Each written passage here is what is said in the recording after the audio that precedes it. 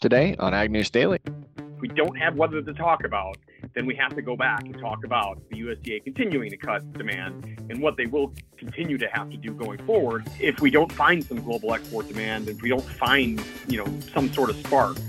Listeners, welcome to Market Monday, June 12th, 2023 Ag News Daily podcast. Delaney's back stateside, so we're here to bring you the latest headlines. We certainly are, Tanner, and I had some issues with technical difficulties last week. I got a conversation with Judith DeVore, the farmer I was staying with last week, but couldn't find all my gear to get that off my SD card and into my laptop. So I'll be playing that conversation for our listeners later this week. Hey, there we go. It's still something for them to look forward. Have you had a chance to dive into the WASDE report yet? I have looked a little bit, Tanner, and we're going to talk about that with Ted Seifried here coming up in just a moment to talk more about that report. But overall, it was a neutral report for wheat and slightly bearish for corn and soybeans. Big headlines here were we saw that the WASDE report lowered expectations for Argentina's soybean crop by 2 million metric tons. Not anything major there. And we saw, this is not related to the WASDE report, but was related to the markets today, that we saw over the weekend headlines coming out that Brazil is experiencing some abnormally cold temperatures and frost is in their forecast, which could impact their later planted safrinha corn crop. But all in all, not a huge market mover, and really weather is what the markets have been focused on, Tanner. Yeah, I think that's exactly what it is. And when we look at weather here, the southern plains are looking to have some severe thunderstorms that could add to the flooding issues they've already been having. Potential for up to 2-inch hail, as well as 60-mile-per-hour winds could hit the Texas Panhandle. It's torrential rainfall that could lead to more flash flooding. Severe thunderstorm watches are also issued for several counties in Texas and Oklahoma. Further north, storms are forecasted for parts of Wisconsin, northern Illinois, but no severe weather in those areas. But we continue to watch to see how these weather patterns are going to take effect on our markets. Certainly something that we'll continue to report on. I want to also hit quick, again, another carbon credit announcement. Agoro Carbon says it's made $15 million in payments to farmers and ranchers in just the last 2 years. The Agoro Carbon Alliance has seen immense growth and success throughout the United States for their carbon program. Last year, the company's payments totaled $9 million across 24 states. They've signed up participants that will sequester 5 million tons of carbon over the next 10 years. The 10-year contract program pays to change practices amidst the increase of carbon sequestration rates. Again, we've talked about this many times. It's cover crops, no-till, reduced tillage, nitrogen management, rotational grazing. But the biggest thing this program does is it does include ranchers. They're committed to working hand in hand with farmers and ranchers every step along the way, but it's good to see farmers and ranchers getting rewarded again, Delaney. It certainly is, Tanner, but farmers in Kansas are certainly not getting rewarded as we're continuing to watch drought impact much of the state. So far, drought has caused hay supplies to fall to an all-time low, causing some Kansas cow-calf producers to have to cull their herd, while others are wondering if they're going to have to follow suit, Tanner. But the dry conditions have impacted Kansas, and that's been persistent all winter long and really has damaged quite a bit of Kansas hay ground. According to last week's crop progress condition report for Kansas, specifically, pasture and range conditions are rated 37% fair, 24% poor, and 21% very poor. So almost 50% of their pasture and range ground is in that poor to very poor condition. And only 1% of those grounds are rated as excellent. So it could be argued, Tanner, that Kansas may be having some of the worst drought in all of the United States, especially as you look at those acres that are needed to graze for cattle. Yeah, and it's important because right now the cash cattle markets are the most at its peak that they've been in a long time. They're still actively trading in all areas. The North led the way again with live cattle prices, but the Midwest and South are also seeing a continued bump. Feeder cattle mostly sold $4 to $15 per hundredweight higher than they did the week before. Calves selling $2 to $12 per hundredweight higher. So we can continue to confirm that the front end supply of cattle remains extremely current, and cattle feeders are continuing to make good upon providing those cow-calf operations with strong profits. Wholesale beef prices also spiked higher last week. Choice box beef closed Friday at $332.93 per hundredweight, $23 per hundred higher than the previous week. So a lot of positive things moving there for the cattle market, Delaney. The June live cattle futures fell 55 cents on Friday, while still being the most active contract. August also dropped a little as well. However, when you look at feeder margins, we're continuing to see adequate profitability for all cattle operations. So it's important across the country for everybody that is taking place in the cattle supply chain that they continue to monitor their product and their procedures. We're looking at a potential of $300 per hundredweight dressed as far as cost going for fat cattle sales. So all in all, still strong on the beef side, and Ted's going to allude to that a little bit more in our conversation coming up. Well, Tanner, late last week, Cargill announced that they will be selling their poultry farming and processing business in China, the world's biggest meat market, to a private equity firm, as they said that weak demand and high costs continue to put pressure on their profit margins. The commodities trader has agreed to sell their Cargill Protein China operations to DCP Capital, according to a company spokesperson. And this includes all Protein China entities. And though that deal is expected to close here in late 2023, subject to regulatory approval, but they said all in all, poultry farming in China really is struggling to make a profit, and it just hasn't become a profitable business for them, even though they have an annual output of nearly 65 million broiler chickens to feed the Chinese citizens. Yikes. That's a lot of big birds. Demand. Yes, it is. Looking at a couple of military related items, NATO's biggest ever air exercise is happening today over Germany. The drill is aimed at sending a clear message that the alliance is strong and is still just as dangerous as when it was formed. The exercise is planned years ago and isn't tied to any current events, is what officials are saying, but they expect Putin to take note and are also preparing for maybe some reciprocal actions. The massive NATO show is a show of strength. It's underway right now with allied forces, making sure that security still remains a large focus. As we look at updates coming from Russia and Ukraine, more than 6,000 residents are in a temporary housing following attacks. The Belgorod mayor is stating more than 6,000 Russian districts members are in temporary accommodations. 460 units of various ammunitions were fired in that district. 26 drops of explosive devices from UAVs were recorded. The town right now is looking to be nearly devastated. Fierce clashes are being reported in the south and eastern ports of Ukraine, where they've made incremental gains offensively. Ukrainian forces have recaptured 3 frontline villages, according to the defense military. And conflict is continuing to intensify. Analysis shows that Ukraine has lost 16 U.S. supplied armored vehicles in the last few days, but they're continuing to push forward. We finally see floodwaters receding near the Dnipro River as the rescue operations are beginning to come to an end after that dam has broken. So a lot of action going on in the military side of the world right now.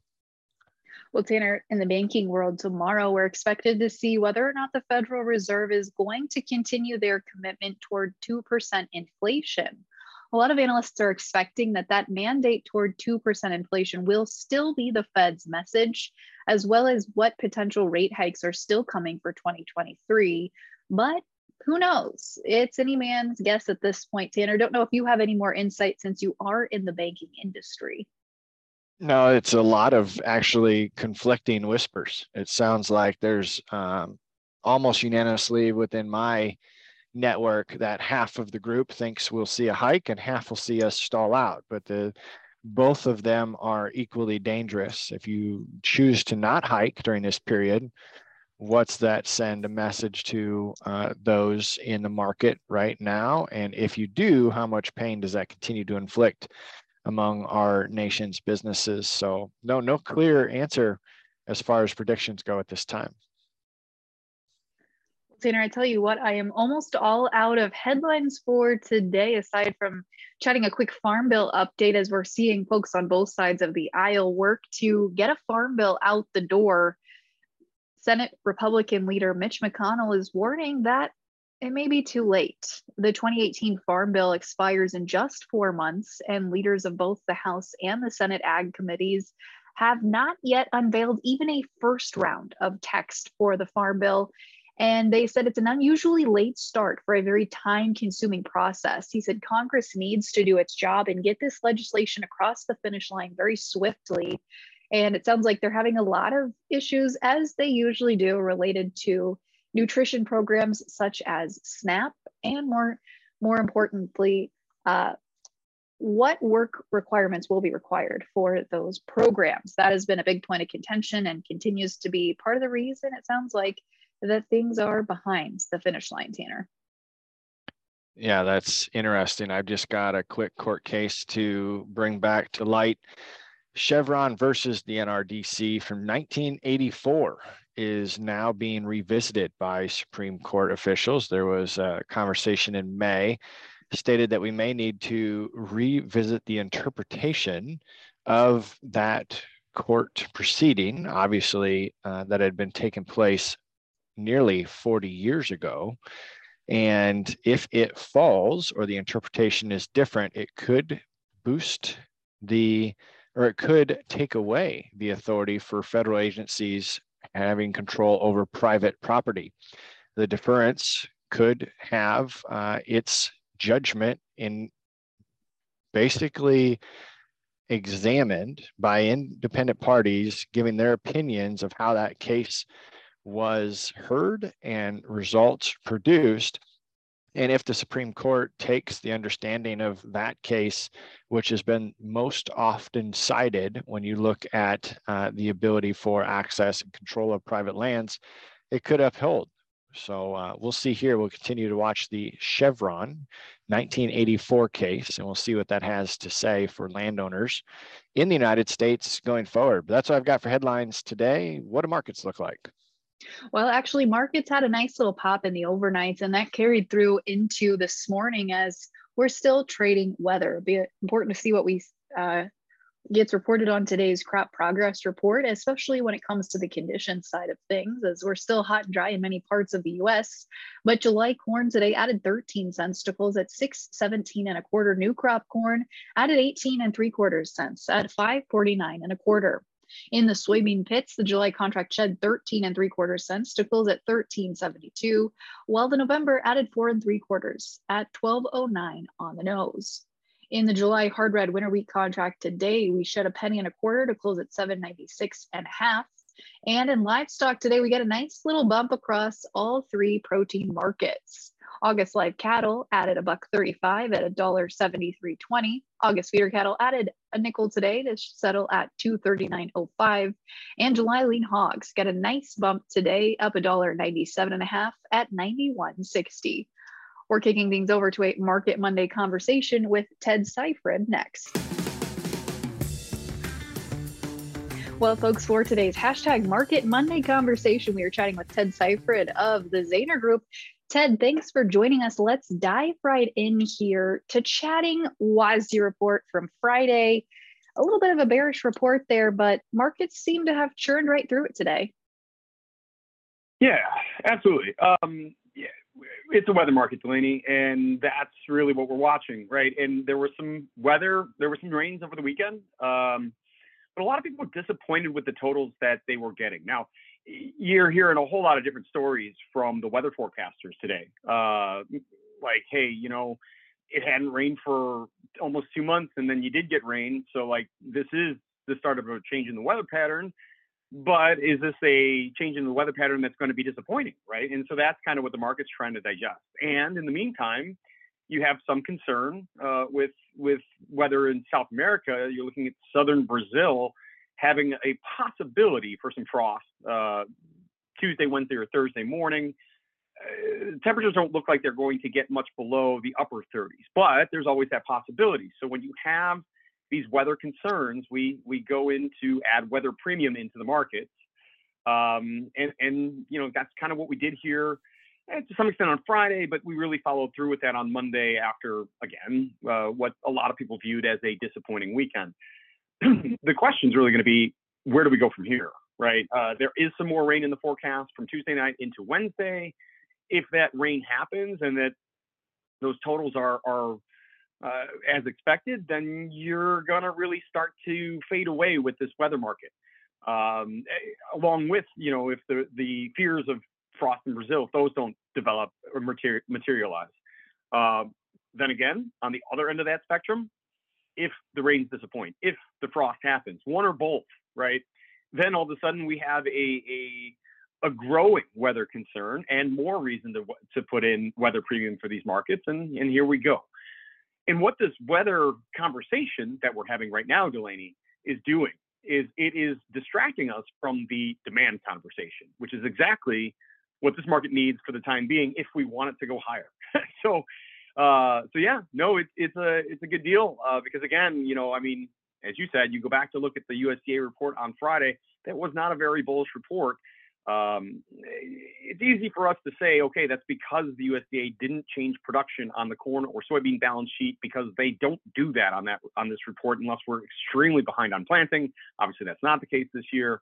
So we knew production wasn't going to change. They changed demand. They take away more demand, which they've been doing that really every month. And that's the story that ultimately, well, that's not good news for the grains. That's why we've been in the downtrend since the beginning of the calendar year. And again, that's the negative part of the story. And if we don't have weather to talk about, then we have to go back and talk about the USDA continuing to cut demand and what they will continue to have to do going forward. If we don't find some global export demand, if we don't find, some sort of spark. But again, for the moment, weather distracting from that conversation, and maybe weather will be the spark to find some extra global demand. So in the here and now, we're going to focus on that. Yeah, and that's the interesting conversations that I've been having, especially when you look at how corn reacted up since the report and soybeans have reacted down. Obviously, it's a lot to digest, but where does wheat sit in the mix? Wheat had almost the most neutral report as it could have gotten there on Friday. And, I think on Monday, you have corn finding some strength and wheat wanting to follow along somewhat reluctantly. But I don't think wheat had a whole lot to trade on its own on Monday. I think it was really more the follower of anything else. And if it's going to follow something, it's going to try to follow corn. That being said, I think there are some people that were disappointed that the USDA slightly raised yield on Friday for wheat when, we look at a drought monitor, we followed that winter wheat crop all year long and said, wow, this is not good. So there was a little disappointment in that. And then also you're going to say, well, we're getting into harvest. Expectations are that we've, progressed 8 to 10% on harvest in the last week. So we are going to get a little bit of harvest pressure. So I think keeping a bit of a cap on wheat, despite the strength that we saw in corn. I think the only good news that we have there is that in years where we have a bit of a short crop in the winter wheat crop, we get through that harvest pressure rather quickly. And I think that will be the case again this year. So I'm not looking for a tremendous amount of harvest pressure. I don't think that means that we're going to have to take a big new leg lower in the wheat, at least not just based on harvest pressure. If we're going to take another leg lower in the wheat, at this point, I kind of feel like that would be based on what's happening in the row crops. And again, for the moment, we're focused on weather, and at least corn is trying to lead the way higher. Yeah, and Ted, you mentioned corn is trying to lead the way higher there, and it certainly pushed higher quite a bit today.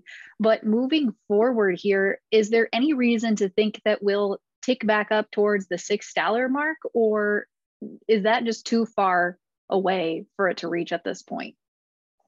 Nothing is impossible, Delaney. Nothing at all, right? And hey, the 50-cent rally in the corn market, hey, we've done that since we put our lows in right about a month ago, right? So another 50 cents is very realistic to think if we continue to have the weather concerns that we had through April and May into the first couple of weeks of June.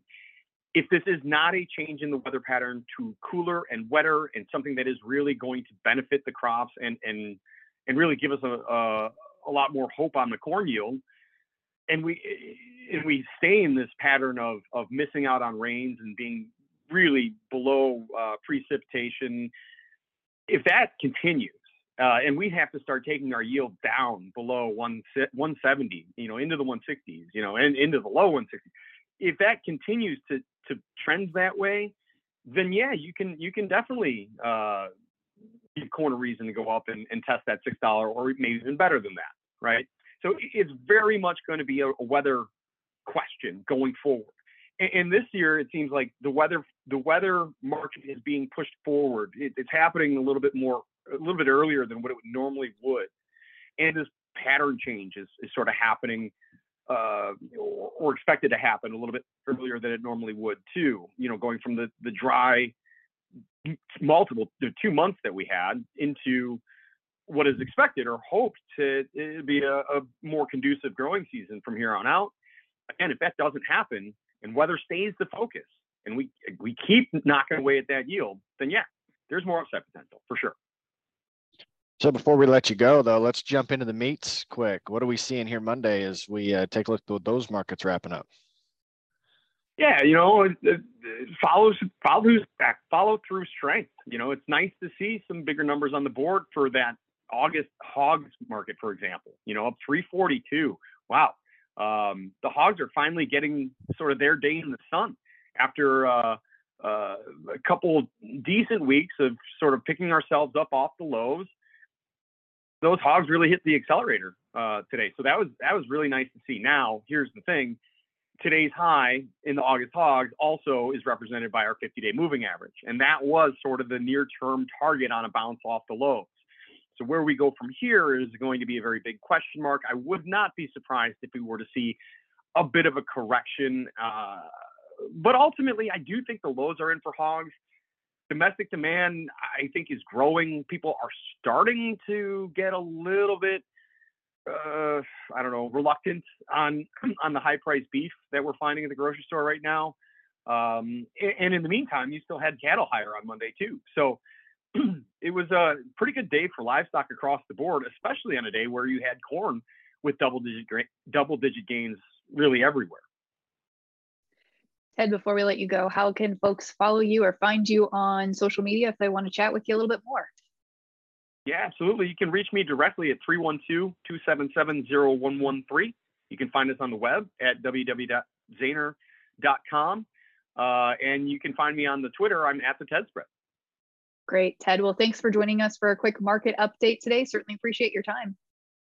Oh, thanks for having me, guys. Always a pleasure. Always good to catch up with Ted. That was a quick conversation, but we got all the nuts and bolts that were necessary discussed. I had a fun conversation with Nick Chulis of Farmer's Keeper on the Farm for Profit podcast that we released today, Delaney. Another unique look at where things are sitting. So if our listeners want more, they could always head over there. Absolutely. You can also find us on social media at Ag News Daily, where we share information and news and articles and all the fun things. And Tanner, with that, should we let the people go? Let's let them go.